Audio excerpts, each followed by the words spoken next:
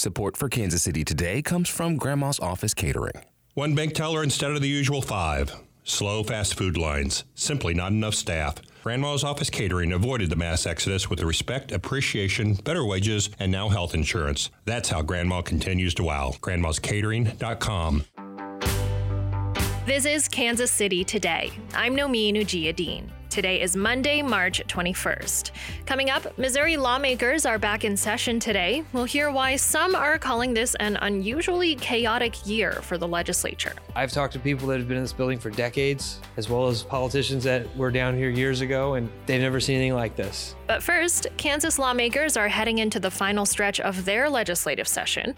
KCUR's Brian Ellison sat down with veteran political reporter Jim McLean of the Kansas News Service about what's left on the table.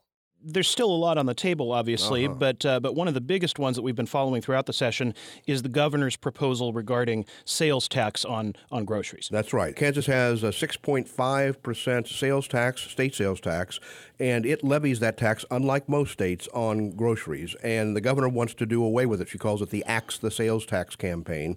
Of course, she's heading into a re-election campaign, and so this is a kind of a pillar of that campaign. And she really kind of put legislators in a corner here because there's been a lot of talk about cutting the sales tax for years. And so lawmakers are hard-pressed to do nothing. However, they don't really want to go as far and as quickly as the governor wants to go. So there's a compromise bill in the works that would cut the sales tax on groceries roughly in half immediately by July this coming summer, and then ratchet it down a percent or so every year as long as the state has the money until it reaches zero. And so that bill is now out of a House committee and awaiting debate on the House floor. So it looks like that one has a chance. There's also some bills that are proposing constitutional amendments. And where do those stand? Well, there's a flurry of them, Brian. Unlike this is very atypical, frankly. But conservative Republicans in the legislature have had their differences, as you know, with the Kansas Supreme Court, particularly on the issue of public school funding. And so for a long time, they've wanted more control in terms of who gets the justices, how they get appointed. Right now, there's a nominating commission. About half of the members of that nominating commission are lawyers, members of the state bar.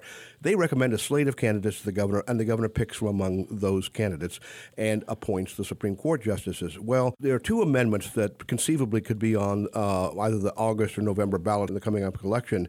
And one of those would essentially allow for the direct election of Supreme Court justices. Several states do it that way.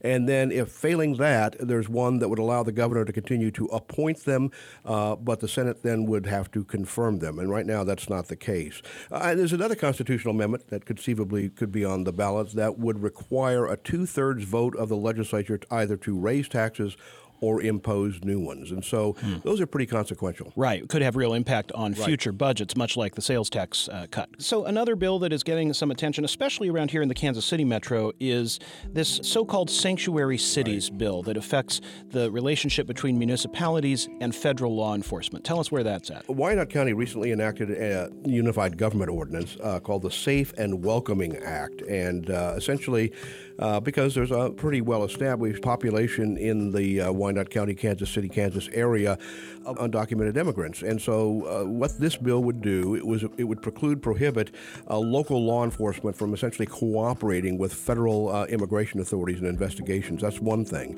The second thing it would do, it authorizes what they call a municipal ID card. And then having that card then, of course, would help them access both government and commercial services. And so Derek Schmidt caught wind of that. Derek Schmidt, of course, is the Republican Attorney General of Kansas, and he's running for governor. He'll probably be the Republican nominee to challenge Kelly in November.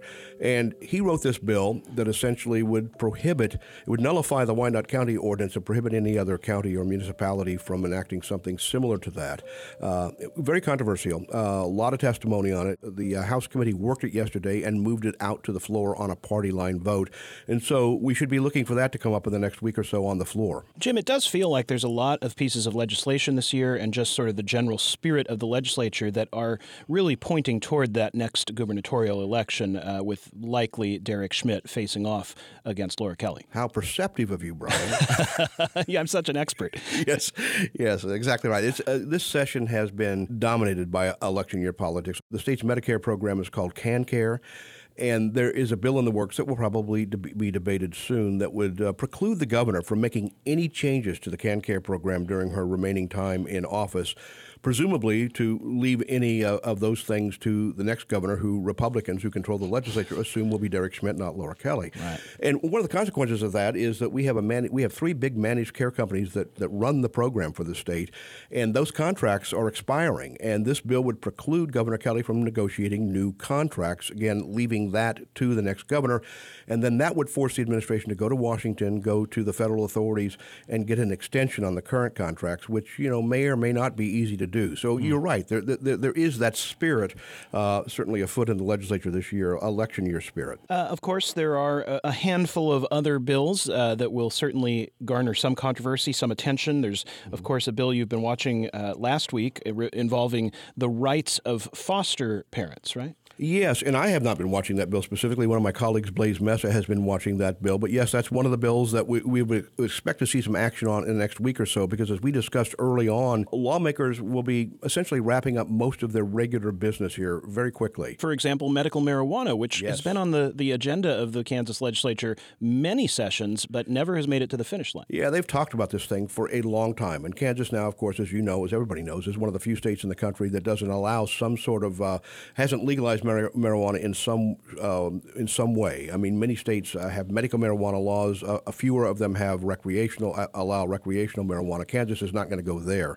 But there is a medical marijuana bill that is chugging through the process. The House passed the bill last year. The Senate did not. And so the Senate was poised at the very beginning of the session to start hearings on the House bill. Well, Senate President Ty Masterson, a Republican, pulled that bill out of committee and essentially reworked it to tighten it up a lot, and it then reappeared just here in the last week or so. They just concluded hearings on it, 3 days of hearings, and so pretty extensive conversation about it. And it looks as though that bill is finally going to make it to the finish line. It's very tightly written. It puts a lot of rules in terms of doctors. They have to get certificated in order to recommend medical marijuana for patients. And of course, there are a lot of rules attendant to who would qualify. Literally a list of diseases and conditions in the bill that would allow people to purchase medical marijuana. And then, of course, a lot of regulations on the folks who grow it and the folks who process it and the folks who then sell it. Before it's all said and done, the legislature will have to pass an omnibus budget. Yes. Anything unexpected shaping up there, or is this going to be a pretty pro forma step to end the session? Not pro forma at all, because Kansas is awash in money, mainly because of a lot of federal pandemic funds that have come in, but also the economy has recovered. And so by the end of the fiscal year, the state could be sitting on about $3 billion in surplus, quote-unquote, surplus funds. And so there's a lot of desire to spend some of that money, but not all of it. And so lawmakers are planning to put a bunch of it into the state employee retirement fund to chip away more at what they call an unfunded liability there. There, of course, is the sales tax bill that we talked about earlier. That would cost between $500 and $600 million a year. And by cost, I mean, if we zero out the sales tax on groceries, that would then deprive the state of about $500 to $600 million in revenue annually. And so the budget bill that they have to craft at the very end of the session, Kansas, you have to balance the budget in Kansas. You cannot deficit spend. And so it'll have to take into account all those ideas that people have for tax cuts and other ways to use the surplus money and make sure that everything balances out at the end. That was KCUR's Brian Ellison and Jim McLean of the Kansas News Service. Missouri legislators returned to Jefferson City today after a week off. They're halfway through the session, but only one bill has made it to Governor Mike Parson's desk. Sarah Kellogg reports on why many people are saying this year has been more dysfunctional than usual. When lawmakers returned to Jefferson City in January, they had a slightly larger to-do list than normal. In addition to their annual responsibility of passing a budget, deciding how to appropriate billions of federal funding, and redrawing Missouri's 8 congressional districts were new responsibilities for the legislature this year. Now, 10 weeks later and a little more than halfway through the session, only one bill, a supplemental budget bill, has made it to Governor Mike Parson's desk and become law. One reason has been gridlock in the Senate. The Senate is, by nature and by the way that it was formed, meant to be deliberative, and in some cases very, very deliberative. It was not meant to be dysfunctional. That's Senate Majority Floor Leader Caleb Rowden. His comments came on the last day before lawmakers left for a week-long break and only one day after a bipartisan coalition of more than 20 senators stood in front of the chamber to denounce the recent actions of the Republican Conservative Caucus. Anita Mannion, a professor of political science at the University of Missouri-St. Louis, called that press conference unusual. I've heard people say, well, behind the scenes, we get along well, but that's a pretty public rebuke and calling out of members of your own party. So I can't see that really helps the relationships and the ability of the Republican Party to get things done. The caucus, which normally consists of 7 senators of the 34-member body, has blocked or delayed action on numerous pieces of legislation these past weeks, in part by including partisan amendments to bills that had bipartisan support. Senator Bob Onder, a member of the caucus, said they will continue attempting to pass other legislation through the amendment process. It's critical that we do that. It's critical we do that because that's how 95% of legislation gets passed in the Missouri General Assembly. Though members of the caucus say they are doing what their constituents want, Mannion says another reason for this fissure is that several members of the Senate are currently vying for a higher political office. Sometimes those candidates who have a lot of policy positions in common look for these ways to distinguish themselves when it comes to getting support, getting media attention, and fundraising. On the House side, the lack of Senate action is frustrating for some, including Republican Representative Shamed Dogan. You just wish the Senate would do the people's business the same way that the House has been doing. During the first 10 weeks of session, House members have passed almost 40 pieces of legislation. That includes bills requiring a photo ID to vote and numerous pieces of legislation in reaction to the COVID-19 pandemic. A statement issued by House Republican leadership said members have been able to send, quote, the majority of their legislative priorities to the other side of the building. For House Democrats, one of their priorities for the back half of session, according to House Minority Leader Crystal Quaid, is the passage of the budget, including allocating billions in federal one-time coronavirus aid dollars. As to the inaction in the Senate, Quaid said though progress on bipartisan legislation is halted, so is any action on House bills they don't like. In some ways, we are happy with what's going on in the Senate. It makes our jobs a little bit easier when it comes to trying to, push back against that. As lawmakers return, there is still plenty of legislation to consider. A bill legalizing sports betting in Missouri has made it through the committee process. Additionally, a bill legalizing marijuana for recreational use is awaiting a vote in House committee.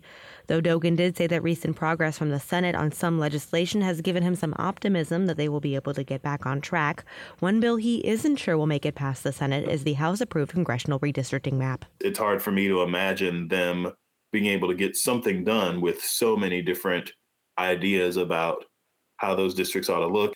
Republicans in the Senate have been divided on what Missouri's 8 congressional districts should look like, with the conservative caucus steadfast on a 7-1 majority Republican map, while others are vying for a 6-2 version. While Rowden says the Senate has not given up on passing a map, there is pressure to get something passed. Candidate filing for the primary on August 2nd is currently set to end on March 29th. Additionally, lawsuits have been filed over a lack of a map. Quaid says a map in the hands of a judge could end up more favorably to Democrats. We believe if it goes to the courts, we will see a much more representative map of what's been going on in Missouri's history. With 8 weeks left for the legislative session, Senate Minority Leader John Rizzo said the inaction is nearly unparalleled. I've talked to people that have been in this building for decades, as well as politicians that were down here years ago, and they've never seen anything like this.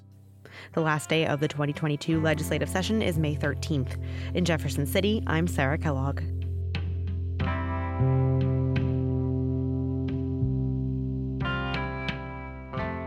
This is Kansas City Today. I'm Nomi Nugia-Dean. This podcast is produced by Byron Love and KCUR Studios and edited by Lisa Rodriguez and Gabe Rosenberg.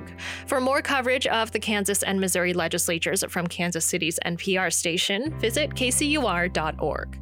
Tomorrow, we'll take a look at how Missouri community groups are welcoming Afghan refugee mothers. Thanks for listening, and I'll see you soon.